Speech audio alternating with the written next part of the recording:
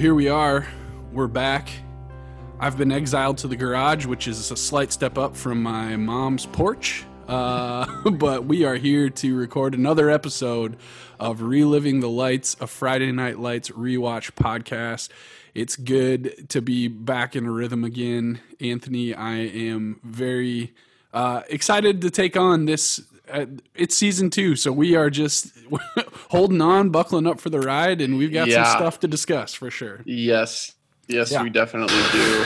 So we are, let's see, you are, what, like almost a month now out of school or so? Yes, a little over a month. What's the life update in the Hookman household?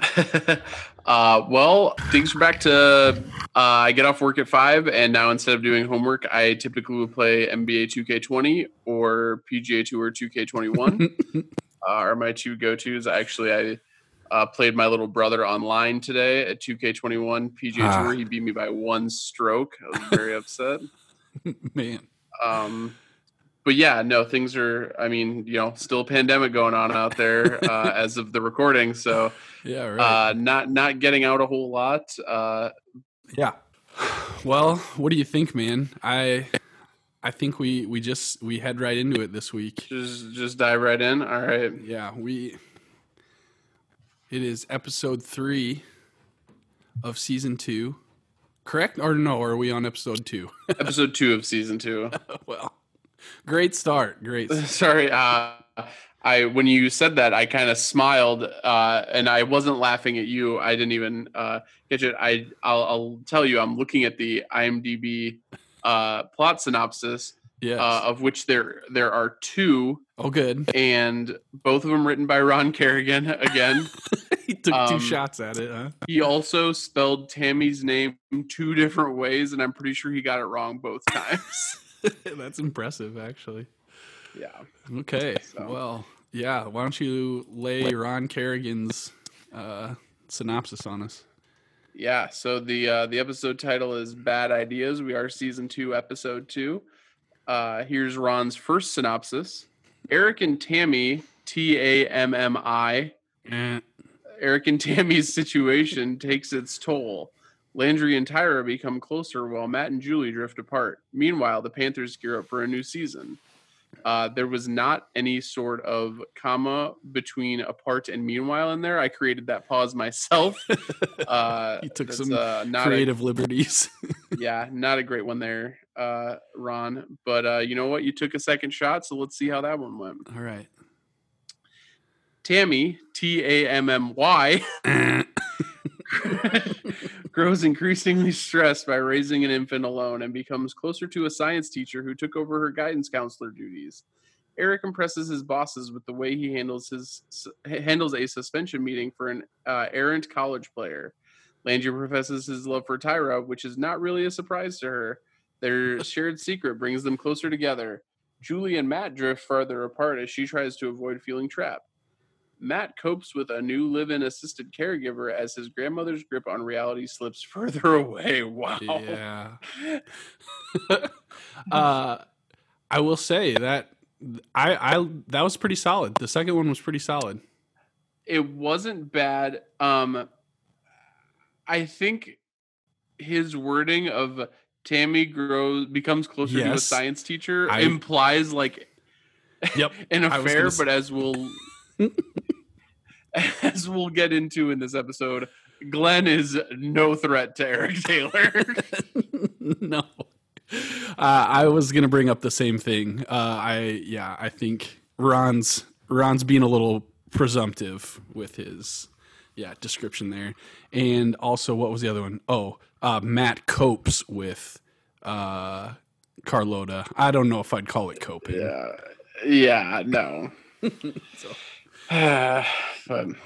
So we did not have Movie Dude 1, though.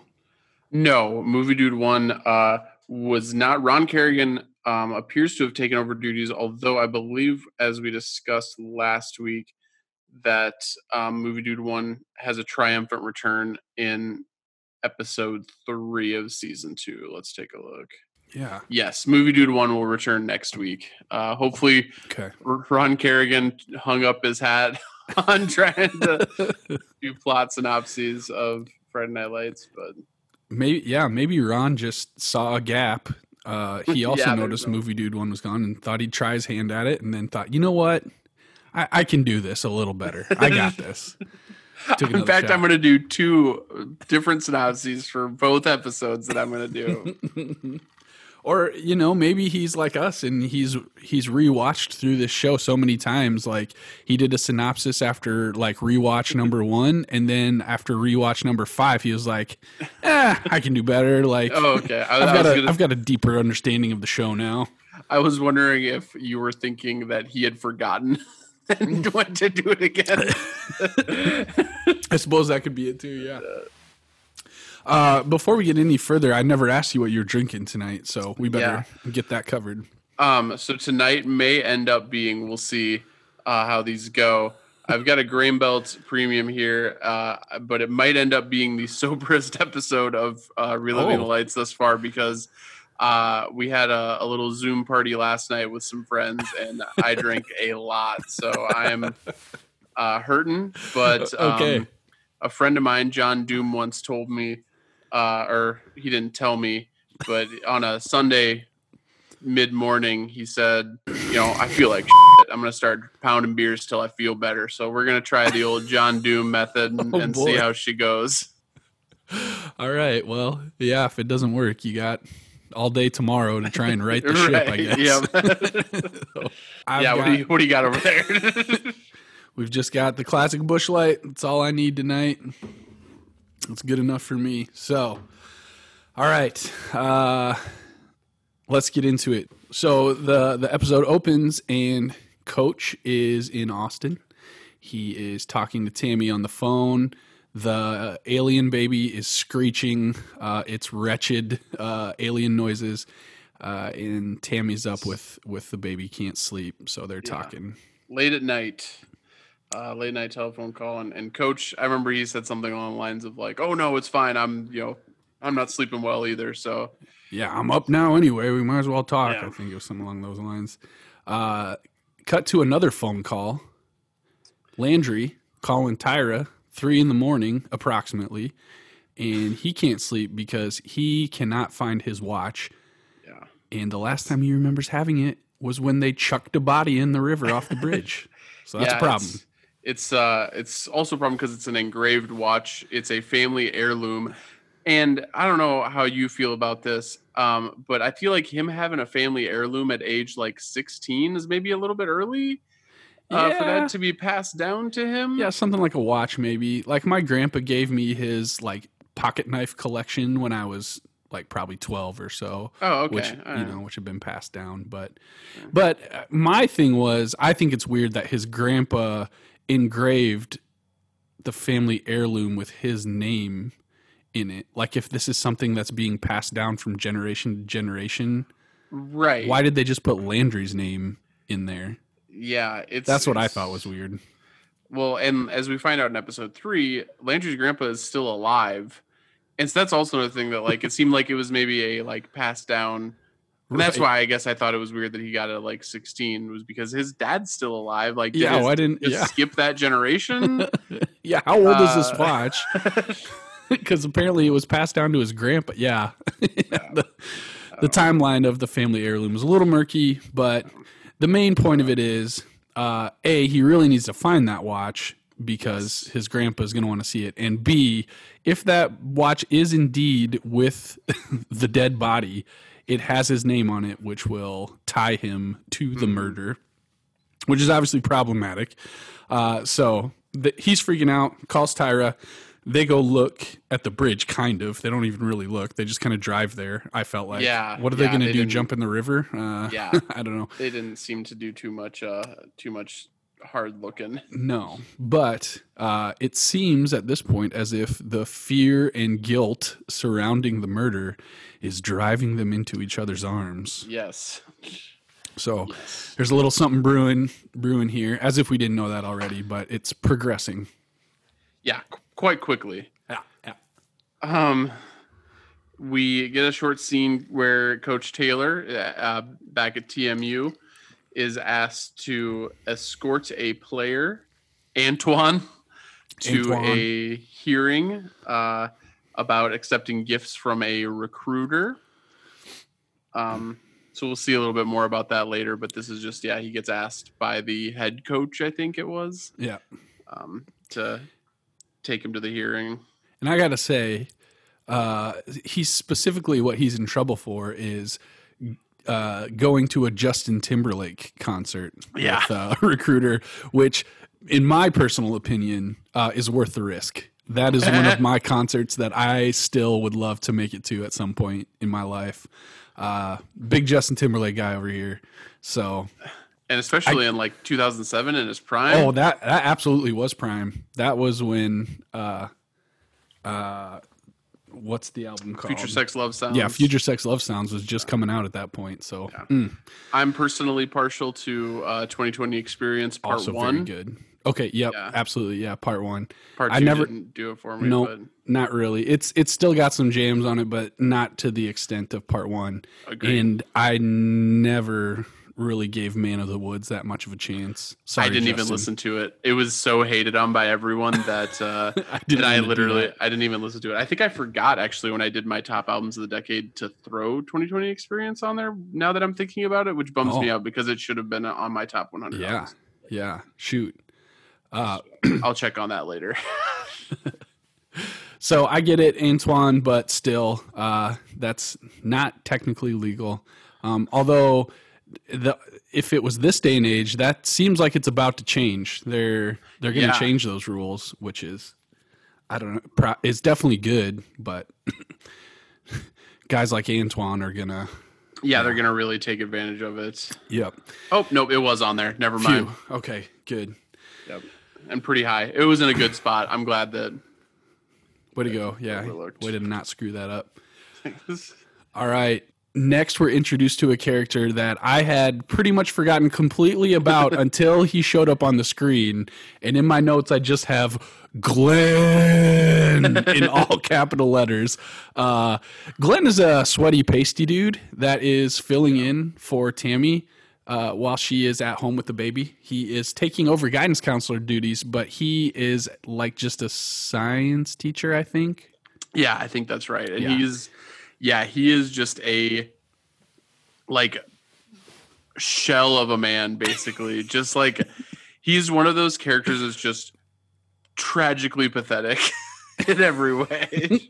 Yes, and it really only gets worse for Glenn as things go on. But he comes over to fill Tammy in on what's going on while she's away, and apparently the kids are just owning him at school, like walking all over him, which is not surprising, knowing Glenn, typical Glenn.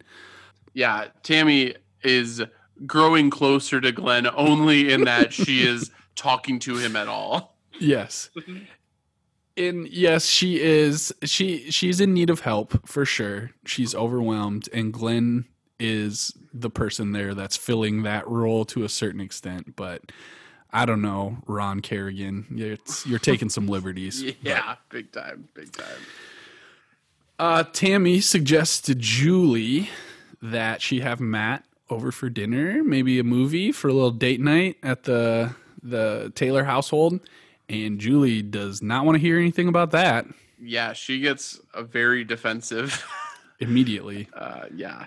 And she's starting pretty strong on the hate-o-meter right away. Yeah, oh yeah.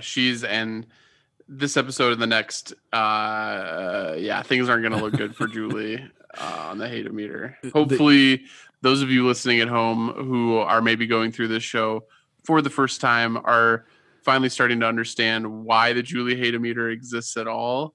And it's going to get worse. Yes. Julie is starting to hit some unimaginable new lows at this point. Yes. So we are over now at the Saracen household, and Landry and Matt, I don't even remember what they're kind of going back and forth about. Tyra, probably. Yeah, probably. Tyra or and Julie. Yeah, Ladies. I think it was Julie. Yeah. But a package comes at the door. The guy drops it off. Yeah, it's a $2,400 tiara that Grandma Saracen, did she buy it off of like QVC or something? That was my assumption, yes. Yeah, and she is very into this tiara. Like, this is like, I think it's played to be like a Grandma Saracen is like having a dementia moment, but I don't think this was a dementia moment. This was legitimate. Like, I she think was all there. Yeah, if it was a dementia moment, I think she would have been like, "Oh, I don't remember ordering this tiara." No, she is like, "Here we go, baby." Yeah. Tosses it on right out of the box. That's a good point. That isn't really like symptomatic of dementia. That's just bad decision making. And yeah, I was watching this with my 4-year-old, and she was also very into this $2,400 tiara. Be careful, watch out. Yeah, don't let her on the QSC channel late at night. Keep your credit cards hidden. Yeah. But Grandma is loving this, and she tells Matt, "You can't put a price tag on happiness, Matt." So this is a problem, obviously, for Matt. He's they're just scraping by, so Matt's very concerned. Yes. Coach McGregor and the Boosters, including Buddy, are having a little meal at whatever restaurant the Boosters always get together at. It seems like they're always at the same place, but I don't know what it is. Yeah, it's some like kind of upscale restaurant must be for Dylan. Yeah, I was gonna say at least compared to the diner or the Alamo Freeze. Yeah. Or Applebee's, which comes up again. Yes. But they are having a meeting, and Buddy continues to take L's with the new coach. He finds out that they have changed the location for the beginning of the year pep rally, which is usually at Garrity Motors, which we talked about at length last season. But with the implication that because of what's going on in Buddy's personal life and his marriage, maybe it's not an appropriate setting for hosting a family event. Yeah. Buddy is visibly upset about this. I mean, you thought Buddy's marriage falling apart and losing his kids was bad? No. This is the end of the world, basically. Also about to hit some unimaginable new lows. Yes. Things are not going to get any better for Buddy anytime soon. No. We have a short exchange between Matt and Julie. They make some pretty tentative plans. Still not broken up. No, not officially. Somehow. But yeah, they make some tentative plans. They're gonna hang out. That's all I have written down for that scene. Yep, that's more than I even have. But we have a scene next of Lila. For some reason, Lila is in a group of students in the school cafeteria praying the prayer of St. Patrick at a lunch table. Which like getting liturgical at the cafeteria table. That's fine. But as she is praying this prayer, she sees Tim kind of canoodling with another lady. Right there in the cafeteria. Yeah, Tim is. I have written down that he was making out with the girl. I don't remember how full on it was, but yeah. Lila gets pretty distracted by this and ends up stumbling over some of her words. I'm just impressed she had that whole prayer of St. Patrick memorized. She's really taken off in her religion, I guess. Yeah. But yeah, that bothers Lila a bit. Now we're at practice, and it is apparent that Smash is Coach McGregor's guy. Yeah. He completely ignores Saracen. He's super hard on Riggins.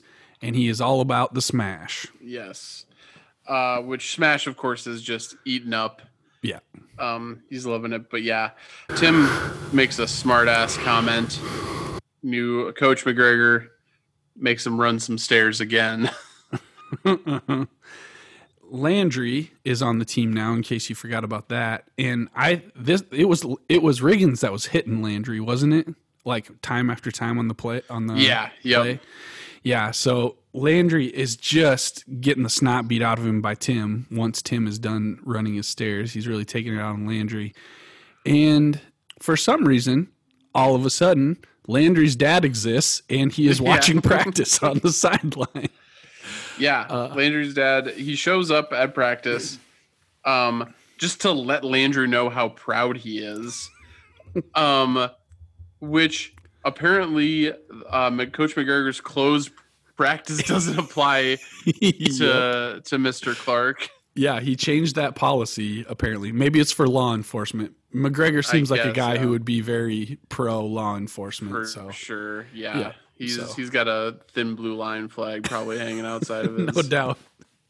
So Henry Saracen and Sheriff Deputy Clark are probably more than welcome at Coach McGregor's practices. Yeah. But yeah, he's there and he's seeing Landry just getting pasted time after time. Jason meets up with a doctor. He's starting to get some feeling back, but in his where was it again? Is it his legs or his hands? His hands. Right. Starting to get some feeling back. The doctor kind of lets him know, like, hey, this is great, but you are probably, like, it doesn't mean you're gonna walk again. You're probably not gonna walk again. The murder ball guy shows up. Yes. So in the episode that we just released today of the podcast, we talk about how Jason is like looking at like the murder ball DVD. Yeah. When he's getting into quad rugby. But now the murder ball guy. So we've already established that in the Friday Night Lights universe, murder ball exists. Yes. The documentary. And now that guy is at his doctor. Yeah. And is he playing himself or is he playing? Exactly. He's got to be playing a different character, because I don't think that he would show up and just start telling random people about these experimental surgeries in Mexico. Like, I don't think he in real life is that shady or would want to be portrayed as that shady. Right. Do you have the IMDb up? Maybe we should check the cast for the episode and see how he's credited. Let's find him. As Steve. So he is. Yep. He is playing somebody else. Yep. Not as himself. Okay. So, again, I don't know who's writing this episode, but come on. Let's keep it consistent. Yeah, for real. But the doctor does make a point of saying that he's never going to walk again, barring a medical breakthrough. Yes. Which seems unlikely, or they're a long ways from at this point. Right. So kind of leaves the door open. Yep. Steve seems like he's got that medical breakthrough found. Which Steve is still in a wheelchair, so I'm just saying. Yeah, that's a good point. He tells Jason about this doctor doing experimental work in, I don't know if he tells him that it's in Mexico in this episode, but we do find out later that this doctor is in Mexico. Yep. Which I think at the time was supposed to add like a different level of shadiness to it, but I'm pretty sure that in the United States now people regularly go to Mexico for like medical and dental especially treatments. Oh, really? So yeah. Yeah. This feels way less shady in 2020, I think, than it was meant to in 2007. But right. Once again, that brings up this episode's sponsor, Medicare for All. Yeah, you don't have to go to Mexico anymore with Medicare for All. Yeah. But I know of people who have literally flown to Thailand for procedures that were cheaper to fly all the way there, get the procedure there, and fly back than to actually get it in the United States. So, same concept. Grandma Saracen is at home, and she seems to be having a delusional episode.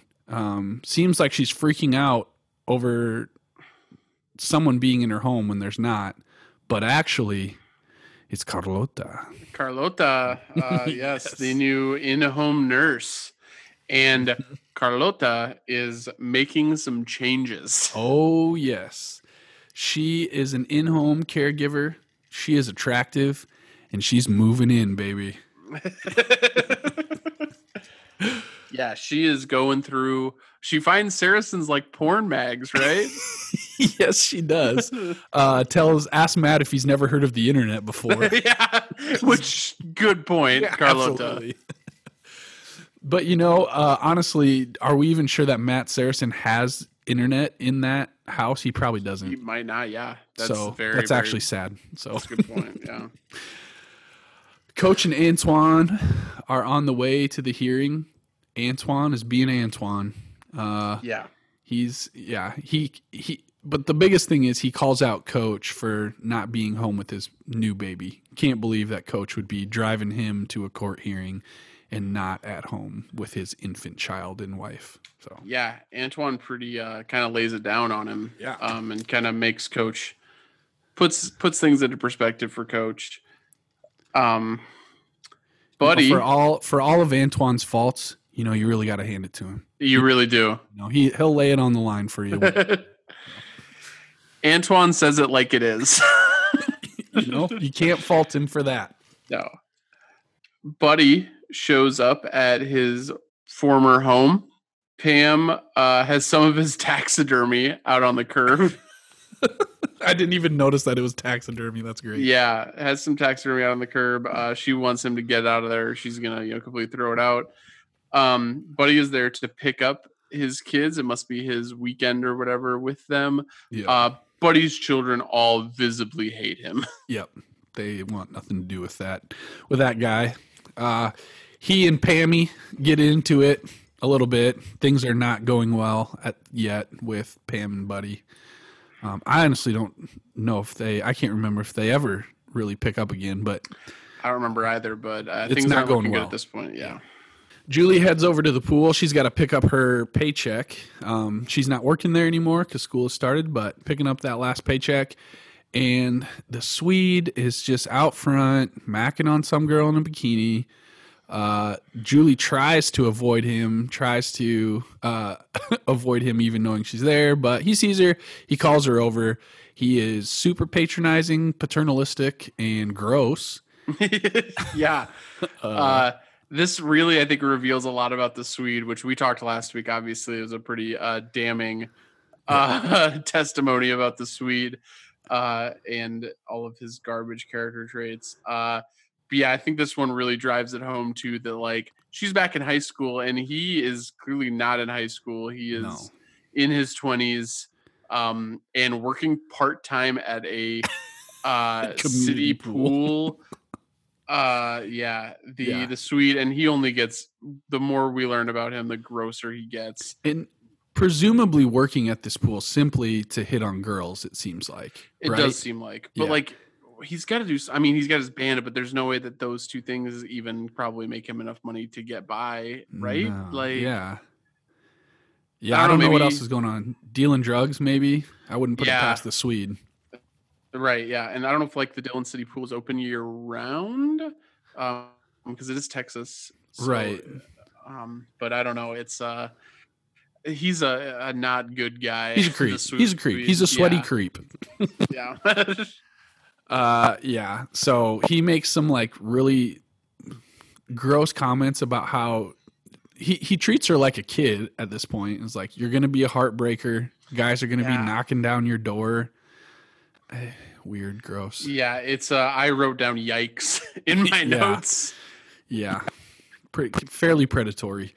Yeah, big time. So speaking of sweaty dudes, Tammy pops into Glenn's office. Actually, Tammy's the sweaty one in this situation, but Glenn is always a little bit sweaty. But Tammy is pretty overwhelmed. She has walked to the school in 105-degree heat with Gracie in the stroller, which is not a good idea, I guess. Yeah, no. So she's pretty overwhelmed. Glenn is also pretty overwhelmed with his situation he has going on. Yeah, these scenes I think really show really Tammy's expertise that she has at her job and how good she is at it. Yes. Because she's constantly being like, Jesus Christ, Glenn. Like, like, come on, figure it out. Yeah. Even in the midst of her own personal crisis, she's like, bam, bam, bam. Like, I'll take care of this. This is what you do. Like, doesn't even phase her. Yeah. Even as she is like literally breaking down in Yeah. front of Glenn's eyes. So Glenn is pretty fixated on Tammy's sweatiness and the fact that she took the baby out in the heat, but he keeps mentioning how sweaty she is, which I thought was weird of Glenn. Pot calling the kettle black. Glenn. Exactly. Yeah. I think maybe this is one of those few situations that Glenn ran into where he's like, I can call somebody else out for their sweatiness. I'm going to take advantage of this. Yeah.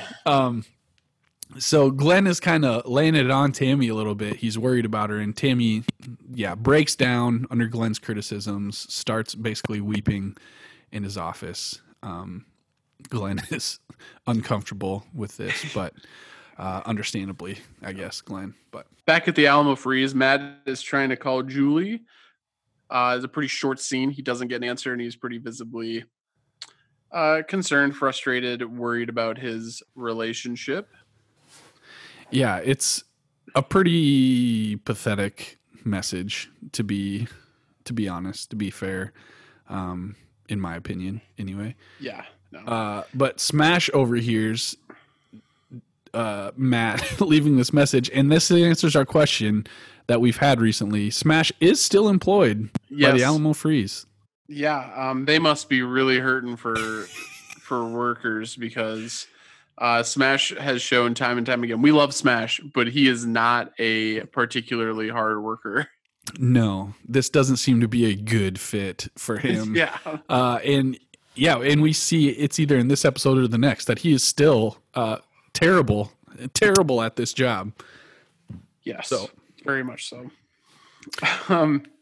Jason back at campus, he sees Mrs. Coach. He pulls up and tells her about a dream he had where Mrs. Coach helps him walk. Yeah. He tells Tammy that he thinks this dream is a sign that he is going to walk again someday. Yeah. This is extremely like a bummer for everybody. Yeah. Tammy is a little freaked out and definitely saddened by this. She holds it together while Jason is still there, but as soon as he turns away, she starts crying because that's just rough. Yeah. We're back to our friend Antoine. He continues to give Coach pretty ruthless crap about being home or being gone from his kid, and Coach kind of snaps a little bit and lays it on the line for Antoine. Yeah, Coach kind of tears into him. They're eating at some restaurant, I guess, on the way to or from the hearing. I think to the hearing because we see the hearing later. Yep. Coach kind of says, "I'm not going to put up with Antoine's crap anymore," and puts kind of tears him a new one.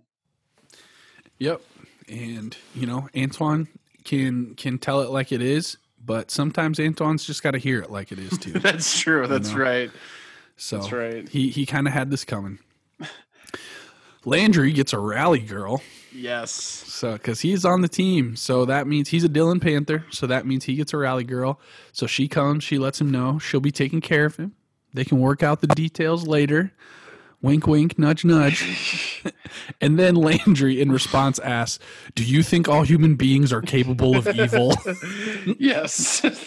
That quote to me is "He do be sweating" levels of great. Like, it's a banner quote for this series. Nice. I did not remember it, but it was very good. Yeah. After he asks the question of his rally girl, Tyra escorts him away quickly. Landry tells Tyra that he's in love with her. He has a pretty powerful little monologue. I didn't write it all down, but I did write down that he had a powerful monologue. Yeah, because Tyra's they're kind of arguing about the dead guy situation, and Tyra tells him to act like a man, and then Landry takes offense to that. But in the process, tells her he's in love with her. And I just in my notes, I said, it's not very romantic or anything, but definitely got the point across. So it's not your typical profession of love. Yeah. But, yeah, definitely agree. No. Back at the hearing, Antoine pleads his case. Coach actually ends up standing up for him. Yeah.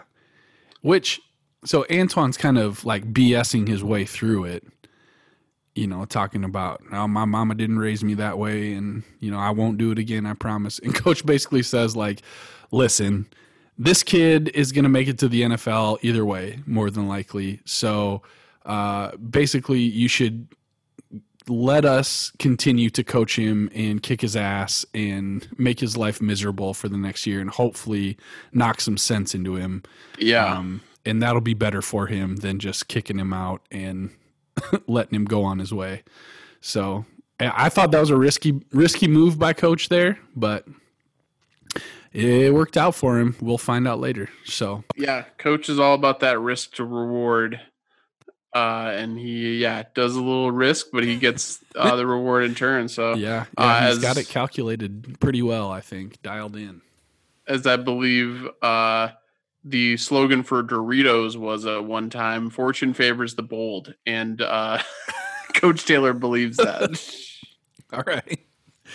That sounds like something that would have been in the same era as like the 3D Doritos commercials.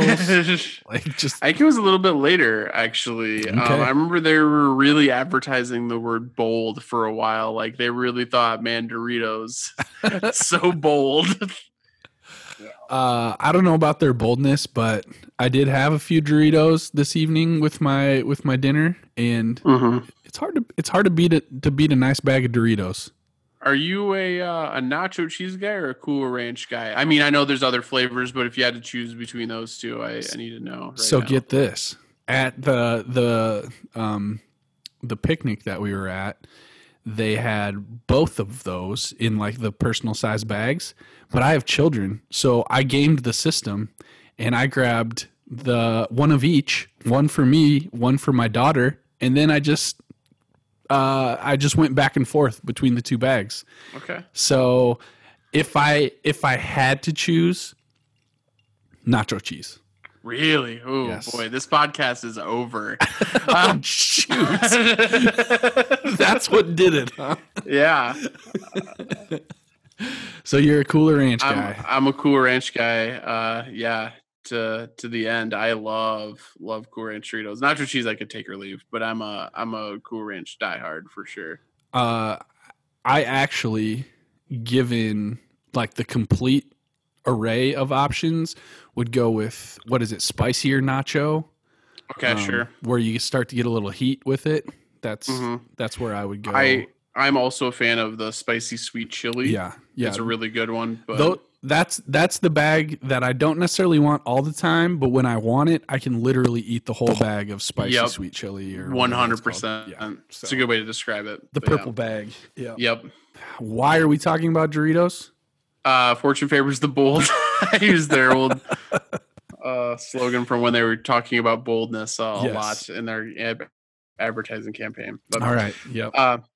Back on track, Matt and Carlota, they have a little discussion about what grandma is going to need going forward. We see a drawing of Julie that Matt did, further proving that Matt Saracen does indeed draw pictures. Yes. In my notes, I took my own creative liberties and wrote, she finds his drawing of Julie in his Bob Dylan records and also his porn magazines. Yes, yeah, this is the scene where she finds the porno mag. So yeah, not a bad little drawing of Julie, pretty good. Which later on we do see some of Matt's art. That's a pretty big part of his storyline in the future. But I did not remember that, so I'm excited to see that in the future. Yeah. I mean, I'll cut this out here because spoilers. But he has like that internship with that crazy dude that like makes art out of junk. Nothing. So long. It's been literally 10 years. Yeah. Okay. All right. Yeah, seasons 3, 4, and 5. I'm pretty sure I've only watched once each, wow. and all three of them were like when they aired on DirecTV. So, all right, good. I'm very excited to get to those three, but we'll get there. All right, Tammy is worried about her alien child. It might be sick. She's not sure. And while she is worried about this, Julie goes out with Lois. I put Lois in quotation marks at this point because Lois is kind of a catch-all for whatever shenanigans Julie is up to. But I think in this case, she really wasn't she? I don't know. Yes. we'll get back to that in a second. No, I don't know. Whatever. We find out that, yes, Coach was successful with getting Antoine a pretty reasonable punishment. He has a 3-game suspension, but that's it. So his boss, head coach of TMU, is pretty happy with that result. Yeah. Pretty impressed by Coach. Pretty pleased. Says, he did a good job defending him, all that. Yeah. The Swede pulls up to a gas station where Julie is cleaning Lois's windshield. Yep. He invites Julie to ride with him because they're going to the same place, right? Well, no, he's not going to the Panther Pep rally. Oh, you're right. I think she tells him he's going to go to the Panther, but she's going to go to the Panther Pep rally, and then he is like, "Oh yeah, I'm going too." Or like, it's implied that he's like, "Why don't you ride with me?" Like he's going to the same place. Yeah, Julie just freaking bails. I don't even think she tells Lois. I don't think so either. I think she just ditches her. She comes out of the convenience store and Julie's just gone. Yeah, she's gonna file a missing persons report. Which even if she had seen Julie getting into that van, that is the sketchiest looking van. So for real, it might have actually been more likely that she would file a missing persons report if she had seen her getting into that. Yeah. Seriously. So yeah, it's the perfect van for the Swede for sure. Yeah. We cut to the pep rally. Before I even knew for sure, I just wrote down, Buddy looks drunk. Oh yeah. He is sweaty and sad and angry. He's got a 1,000-yard stare. He's just like, burning a hole in whatever's in front of him. But yeah, he is. Yeah. He's tuned up. Yeah, significantly. And Smash apparently has been practicing his rapping abilities because no longer is he just saying things that rhyme. Yeah, he's not just doing basically like hammed up poetry. Yes, he's actually rapping to a beat. So way to go, Smash. You've obviously been working on it, and it shows. The Swede drops Julie off. Yeah, so Julie and the Swede actually do. He drops them off. He drops her off. So yeah, they just show up. So they were going to the same place, right? But then as Julie's getting out, she gives him a little kiss. Not a little kiss, a significant kiss. Yeah. And like, tells hey, him to call me her sometime. Like it was not impressive. And she gets out of the van and she goes straight to Matt. So the halometer is rising quickly at this point. Yeah. And it's at this point that she basically breaks up with Matt on the spot. Yeah. Matt is visibly upset even just seeing her because she's late. Yeah. Missed his whole segment of the pep rally, whatever. Yep. Julie breaks up with him, and Matt he's about to reach the boiling point, I think. Yep. They break up. Bummer. Or is it? I don't know. Yeah. I feel bad for Matt. We feel bad for Matt, right? We do. For sure. Buddy is drunkenly walking around pep rally host house. He's kind of talking to himself. Sorry, I got this written down weird, and it's been a week since I've watched the episode, but or 2 weeks since I've watched the episode, but Buddy, he recounts his own state championship story. Yeah. I don't remember if he does that to anybody in particular. I don't remember, but Yeah, not people that are really wanting to listen, even. But I think we were debating a couple weeks ago about whether Buddy's championship ring was like actually his own ring, or Yeah, or if it was one that he got for yeah. that championship. But and apparently- it still could be either. It still could be either. Well, I guess we don't know for sure. No, I think with this story, we find out that he was the quarterback of a state championship Dillon Panther football team. So, but yeah, I guess he could have gotten a ring from the boost ring, but 2006, yeah, whatever. But so I wrote down the quote because I thought his storytelling was pretty good, actually. It says, so there's 14 seconds left. Rain's coming down hard. Jimmy Carter's the president. The country is depressed. Dillon is depressed. By God, it's time to win the state championship. It's time for Buddy Garrity to get this thing done. Did he say specifically what year it was, or did he just say that Carter was He president? just said that Carter was the president. Yeah. So I noticed in the following episode, in episode 3, which we'll get to, that Tim Riggins is wearing a Dillon Panthers state championships Yes. 1978 shirt. I So I bet also that was noticed that, but I didn't put it together, but that makes sense. Yeah. Yeah, I bet that was the state championship that Buddy won. 78. Nice. Yeah. All right. And yeah, that makes sense. By God, it's time to win the state championship. It's time for Buddy Garrity to get this thing done. So we know for sure that state was won by Dillon in 78, 2000, and 2006 Yeah. are the confirmed years of Yeah. the Dillon state championships. Yeah. Not bad for a small town. Way Yeah. to go, Dillon. Buddy, however, not way to go. No. He ends up bumping into some people and picks a fight with the pep rally host. Yeah. Lester. He's obviously got a chip on his shoulder against Lester for stealing his pep rally. Falls over drunk, makes a scene.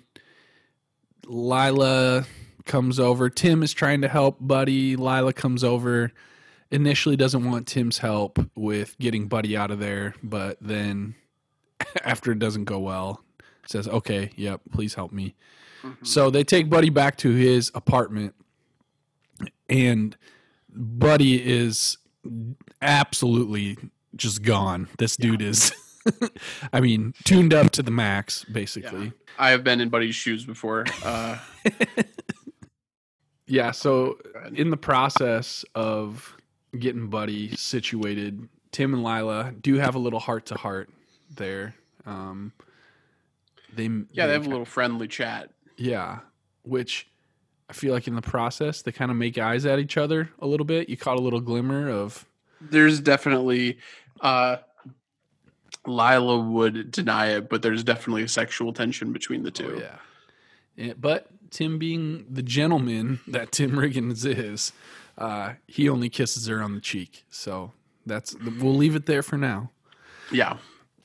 But Tammy is at the hospital. Gracie is sick. She's going to be okay. She's probably not used to all the different diseases and stuff here on Earth compared to wherever she comes from, her immune system. But Tammy calls Glenn down to come pick them up and bring her home. And I'm assuming this is late at night. I don't know if we know for sure what time it is, but I'm guessing she might have got Glenn out of bed. Yeah. And Glenn was excited to come on down. Oh, for sure. But yeah, Tammy is visibly going through it. Yeah. She is struggling. Struggle City. She's talking to Coach as Glenn walks in. They're on the phone, and I don't remember the details of the conversation, but it's not going well. It's not a great conversation. She hangs up the phone. Basically, I think she's assuring him she's going to be okay. You don't need to come back from Austin. But she hangs up the phone, and she breaks down immediately after she hangs up the phone. And so Glenn sees her break down, and he actually, I don't know if you caught this, he actually lied to her at this point. He tells Tammy that she has a beautiful baby. So I don't know if we can trust Glenn. Yeah, Glenn's a liar for sure. But he also sticks his nose into the Taylor family business. Kind of raises some questions about Coach not being there and all that, which are fair questions, but out, Glenn. Yeah. But I think it's interesting that everybody in this episode and the next is very concerned about Coach not being with his whole family, completely negating that Coach wanted his entire family to move to Austin. Like, That's this is a good not. point. Yeah. I mean, obviously, it's weighing the heaviest on Tammy and the girls. Right. But that was Tammy's choice. It was her choice. And she does say that. I don't know if she says that here, but I know at one point she does admit, like, this was my choice. This is what I asked for. So it's a good point, though. Even Antoine is taking Mrs. Coach's side, and he doesn't even know the situation. It's a good point. Yeah. Tyra, she sneaks into Landry's bedroom, says that she's glad that the rapist dude is dead because he wasn't going to stop. He was going to keep coming after her. He was going to keep doing all that. She's really freaking out. And it's at this point that Landry really does act like a man, quote unquote, like she wanted him to. And he steps up and takes advantage of her emotions and makes out with her. So. Yeah. They kind of embrace and cry, and then they end up kissing. And I'd like to take this time to remind everybody that when this show launched, there was a Twitter poll asking who I would be most like in the Friday Night Lights universe. Oh, no. Guess who's laughing now, everybody? Because you resonate with taking advantage of fragile girls' emotions. No. That's not where I was going with that. Kudos to you, man, I guess. Maybe this podcast is over. Wow. So this was this synopsis is over. Yes, exactly. That is the end of this. We need to take a break and sort our crap out, determine if we can continue. This was an emotional, intense episode, though. It was pretty heavy. So we're going to go recover, and we'll be right back, and we'll go a little more into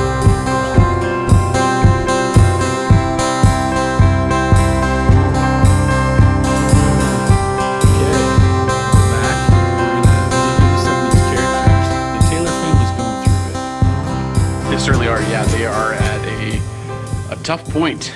Like we mentioned earlier, this is what Tammy asked for, but I think she also made that decision before she knew Gracie was coming into the fold.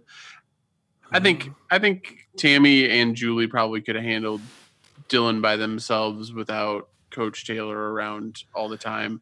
Right. But Gracie definitely complicates things for a number of reasons.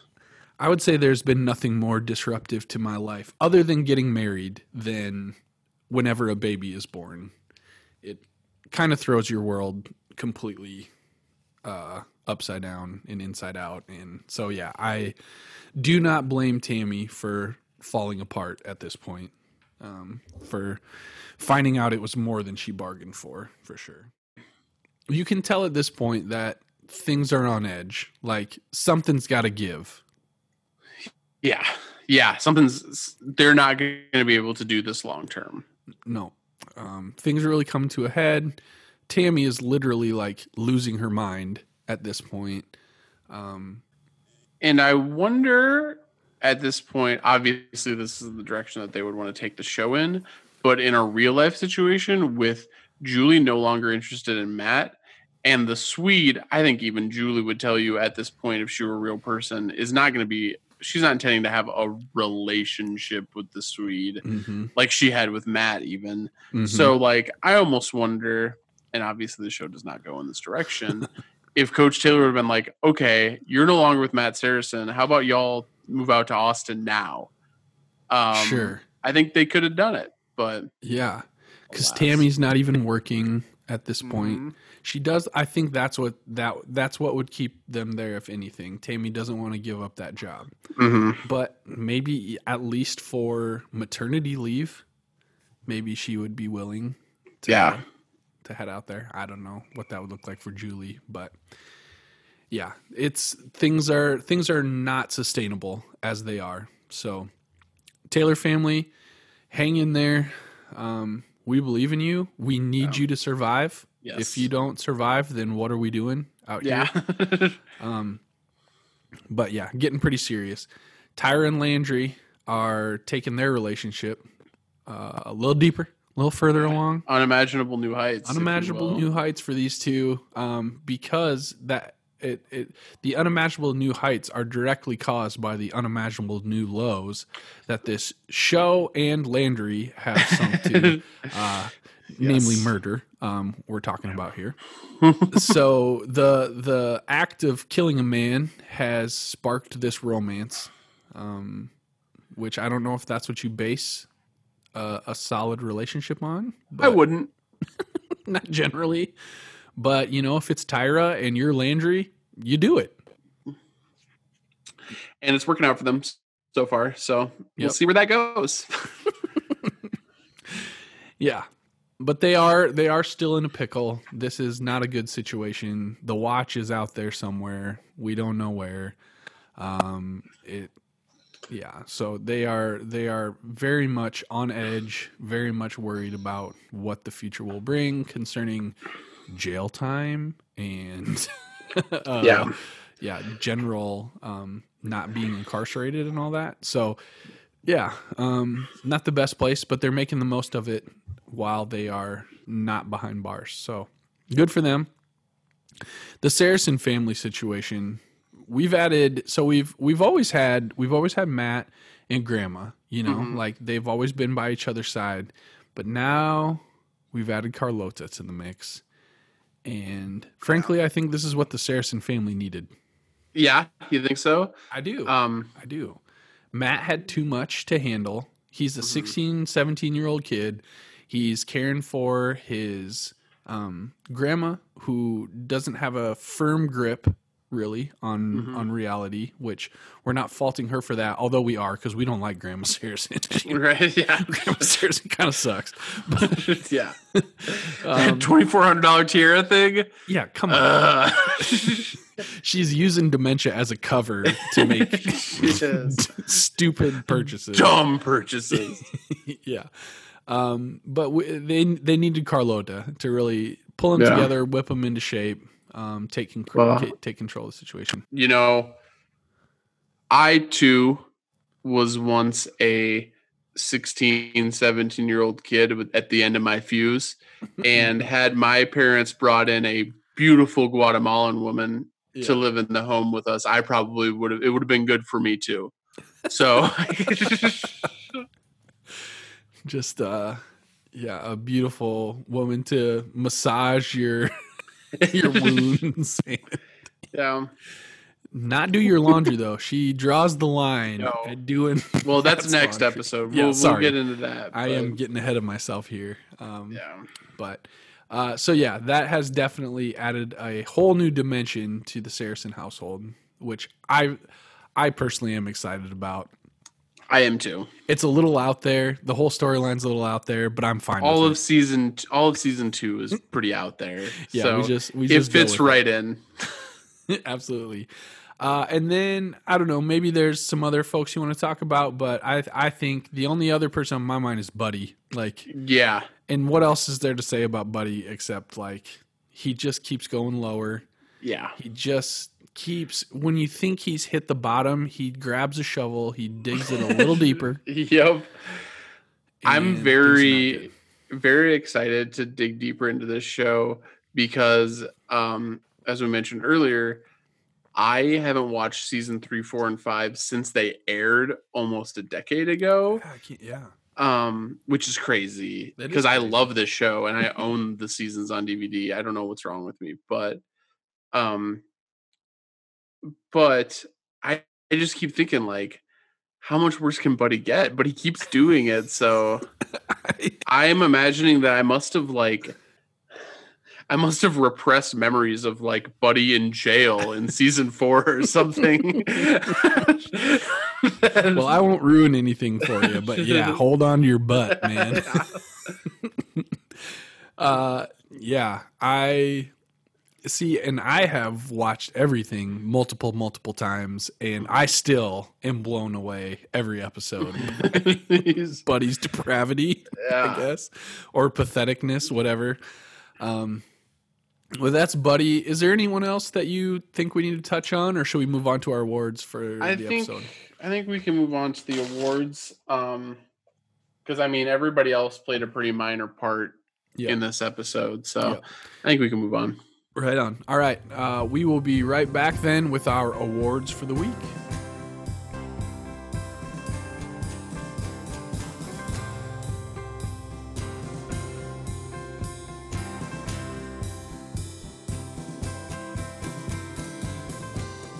All right, we're back.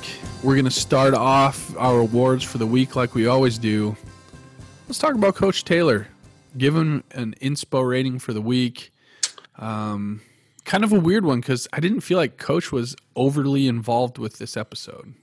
Right. I think he definitely gained some points for his defense of Antoine. Yeah, he did well there.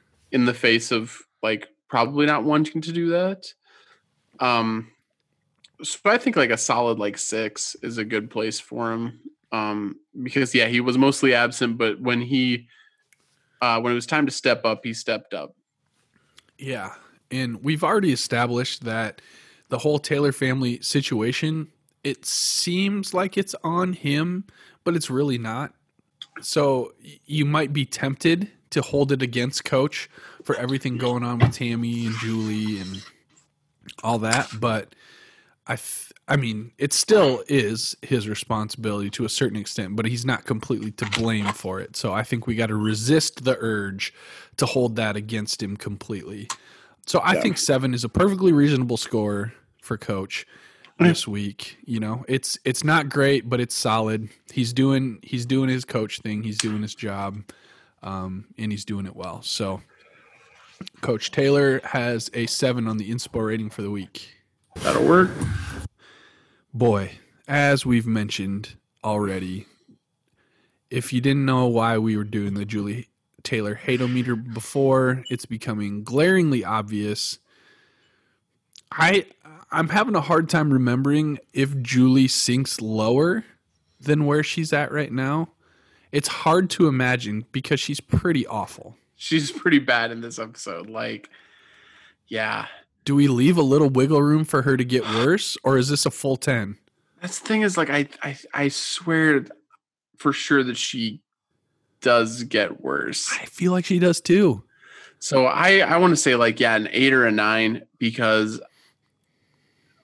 a 10 is just, I mean, that's we've already kind of been through the spectrum of the Julie Taylor hate-o-meter from the negatives to the positives. So yeah, I'm not ready to give her a 10 yet, but I think a strong 8 to a 9. I say we go 9, man. Okay. She's awful. Like she has basically 0 redeeming qualities here. And we have been like literally completely all over the board, almost completely all over the board. I remember an episode in the past where we were debating like, is she a full negative 10? Right. Could we give her that? And we didn't, which I think was the right decision. Yes. But Julie Taylor, most polarizing figure within the Friday Night Lights universe, I would say. Yes. Yeah, we have loved her and we have hated her, and we will continue to, I think, do both over the next few seasons. Yes, I think so. My theory on Friday Night Lights is whoever you love in one season, you will hate the next, and whoever you hate in one season, you will love the next. So it would not surprise me if we vacillate back and forth regularly with Julie Taylor. And I don't want to jump into the spoilers of the things that I do remember. Right. But something tells me that there's some positive Julie Taylor memories to come. And something tells me that there are definitely more negative Julie Taylor memories to come. That's for sure. Absolutely. All right, beer tally. I didn't have one this episode, no. Yeah. A little bit of a letdown. That's okay. I'm not worried about it. You know, I don't think I don't think Tim's back on the wagon. No. But nothing this episode. Buddy Garrity sleazeball move of the week. Getting drunk and telling old war stories at the pep rally. Yeah, with your teenage daughter present, I think even adds another layer to that. So, For sure. Yeah, Buddy Garrity, teenage daughter, falling over drunk, having your own daughter bring you home. Not a great look, man. Not good at all. That's definitely the Buddy Garrity sleazeball move of the week. Did you have any music cues? I didn't make any notes on this episode. I did not write one down, which means that I didn't. Let's check the IMDb real quick. Yep. See what they list. See what they've got listed. Oh, I was on Carlota's page. Oh, yeah. Yes. Did she do anything else? Her like top 4 known fors are actually all not Friday Night Lights. So she was in. You ready for this? Oh yes. Her known for number 1 is Paul Blart Mall Cop. Oh no. Yeah. Really? Mm-hmm. Okay. I mean, I've seen those movies. I don't remember Carlota. Seriously, a different level of bad. A different level. It. Yeah. I will say I did see. I remember we went back to like a buddy's house after a night at the bars, and he put on Paul Blart Mall Cop 2. So I know that I've seen bits of part 2, but I was like, I don't want any part of this. No. Yeah. She was also in The Hills Have Eyes 2, which I also skipped. The Hills Have Eyes, the first one, was the only movie I've ever walked out of in the theaters. That's fair. Couldn't do it. That was a tough one. That was a tough one. When and I'll probably cut this out just because it's so offensive. But when the like inbred dude was breastfeeding off of the teenage daughter, that's when I was like, you know what? I'm out. I'm not going to do this. That's a tough one. Yeah, I did not see part 2. I did see part 1 in the theater. I did not walk out, but it was definitely. It's been 14 years, I suppose, since I've seen it, something like that. And I remember, like, I still think, like, when I hear that title, I'm like, ugh. Yeah. Actually, I also walked out on the Fantastic Four to the Silver Surfer. Oh, that's fair. That's a bad one. That was at Sunshine, by the way. Oh. I wasn't even willing to sit in the air-conditioned theater for an hour and a half to sit through that movie. I was out. I also saw that movie. I did not walk out. I'm pretty sure I saw that one in Iowa City with the Hertz. Oh, nice. So, but yeah, that's not a great one. I've only ever walked out of 2 movies myself. Mm-hmm. Ocean's 12. Really? Yeah. I mean, not like a spectacular movie, but it's entertaining. Right. Hear me out on Ocean's 12. Okay. All right. It was a like 9:40 showing or whatever, like in the 9 o'clock hour showing. Yeah. We like went to Mitchell on a whim. It was me and Ink and Cash, and Cash like had to be home, and he was like at a decent hour, and he was starting to be like, this movie isn't very good. It's definitely not worth me like getting grounded to finish. So we walked out on it based on that. So we made it most of the way through. But not till the end. But yeah, we walked out of that one. And then I also walked out of, also for time constraint reasons for the most part, Alien versus Predator 2 Requiem. Oh, no, get out of there. I am the biggest Alien fan, and I'm also the biggest Predator fan, I couldn't make it through 20 minutes of the first Alien versus Predator movie. Yeah, that was a movie that I went to. I'm pretty sure I went to that with Shane and Ink. And we went to it, and it is one of the, I don't remember a single thing about it, but I remember being like, this is really, really, really, really bad. And there was a showing of Sweeney Todd that I wanted to go to, but it started like, 20 minutes before Alien versus Predator 2 ended. Yeah. And I was like, I'm not going to finish this movie. I'm going to go see Sweeney Todd. Nice. Also pretty forgettable, but not right. As like offensively bad. Yeah. Good decision. I can't tell you how much, and I still think I'm going to watch the Alien versus Predator movies. I can't tell you how much I want to like the Alien versus Predator movies. Like it should be a slam dunk. Yes. It's unbearable. It was unbearable. And maybe it's because I like those franchises too much. Although Predator 2 is maybe one of the worst movies I've ever seen. Really? It's so bad. I loved Predator 2 as a kid. What? But I haven't seen it. As a kid, yeah, that could be different. I haven't seen it since who knows when. Danny Glover is it's really bad. I just watched it within the last like 6 months, like during quarantine.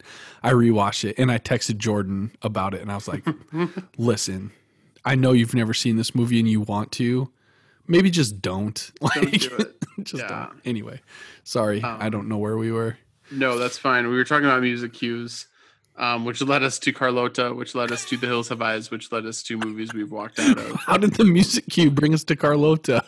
Because I went to IMDb and I was on her page because I had taken a look at her. When I edit, I'm like, come on. Skipping ahead. They're all uncredited, so there must not have been very much music. Like nothing went into the credits. The only one that I recognize outside of the Explosions in the Sky stuff is a Big Star song called September Girls, but I don't remember hearing that. So yeah, I sometimes wonder about the IMDb credits. Right? Yeah, they're not perfect. Where are you getting that from? But all right, so no music cue. Quote of the episode. It's got to be Landry. Do you believe all human beings are capable of evil? Yeah, that was fantastic. Like I said, I didn't remember that, but definitely noteworthy. I'm just seeing if I have anything else noted. I don't think I do for this episode. Is the only quote that I wrote down. So, my other quote, and I'll read it again just because I think it's fun to read. So there's 14 seconds left. Rain's coming down hard. Jimmy Carter's the president.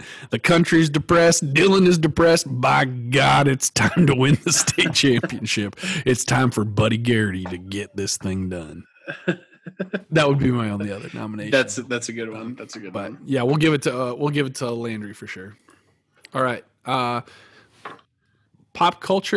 pop culture reference of the episode. I didn't have anything noted. I also did not have one. Okay, fair enough. All right, who wins our MVP of this episode? I guess maybe the murder ball guy being in it. Well, Steve Zupan. Yeah. Yeah, the Steve Zupan cameo. At one point in time, I know for a fact that I could have told you the name of the murder ball guy was Steve Zupan, but I believe it. Not anymore. I couldn't have pulled that out of my. Although it's Mark Zupan. See, that's what I'm saying. He played Steve. I was like, hold on, I think Steve was the character's name.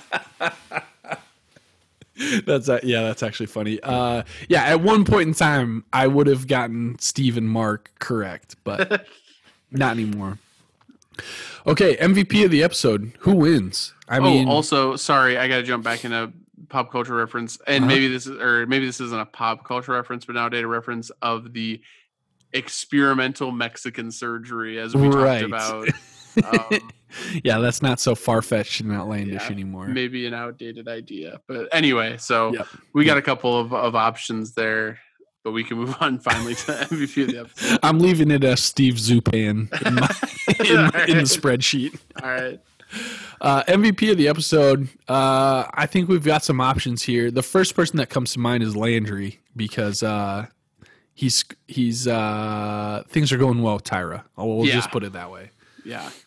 That's good. Landry is definitely an option. As always, Tammy, I think, is an MVP candidate.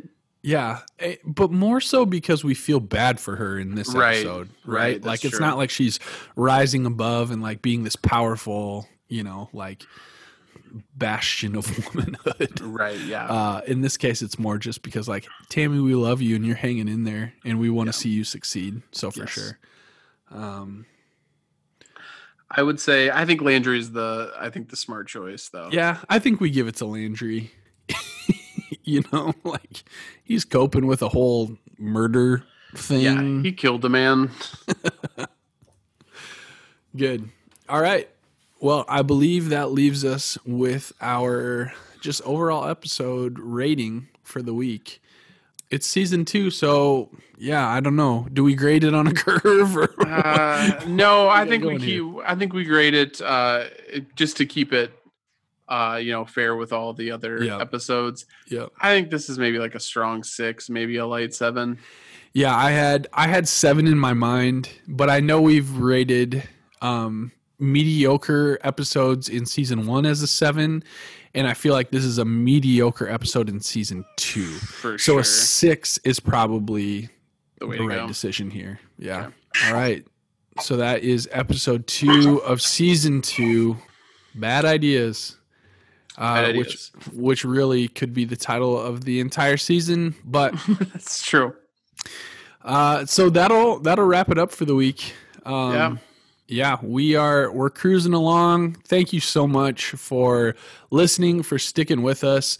We love being here. Follow us on Twitter. Don't even bother on Facebook. We don't update that. We've given In fact, up on the I Facebook. deactivated my Facebook account this week, so Nice. I'm Good not work. even capable of updating that. So I am very close to doing the same, and probably will before November for sure. Now's the time for sure. September 11th is always pushes me. Fair, yeah. Maybe you could reconsider come December or so, like, right. Maybe to That's kind of the plan. reactivate. I think like there's just so many people that like Facebook is my only avenue to see what they're up to, and I do care about what they're up to, but like it's also just like, like I need to like even just like snoozing people isn't doing the job. But I just worry. I think the thing I worry about the most is that I'll only have Twitter, and then I'll just be in like an echo chamber of those ideas, and I won't even really see what the other side is thinking. I'm fine with the echo. I value my mental health over my broad exposure to a diversity of worldviews at this point. But yes, that's very admirable for sure, to at least keep exposing yourself to other points of view. But as far as Reliving the Lights goes, I think it's pretty safe to say if you wanna keep up to date with what's going on in the Reliving the Lights world, just go ahead and follow us on Twitter. Feel free to reach out. We'd love to hear from you. We will continue on. We're going to keep on keeping on with season 2. If this is your first time through, we'll just say it again. Hang in there. Like season 2 stuff, but you come out so much stronger on the other end of it. It's worth it. So we appreciate you all. Thanks for listening. We will see you next week for episode 3. Let's touch God this time, boys. Let's touch God.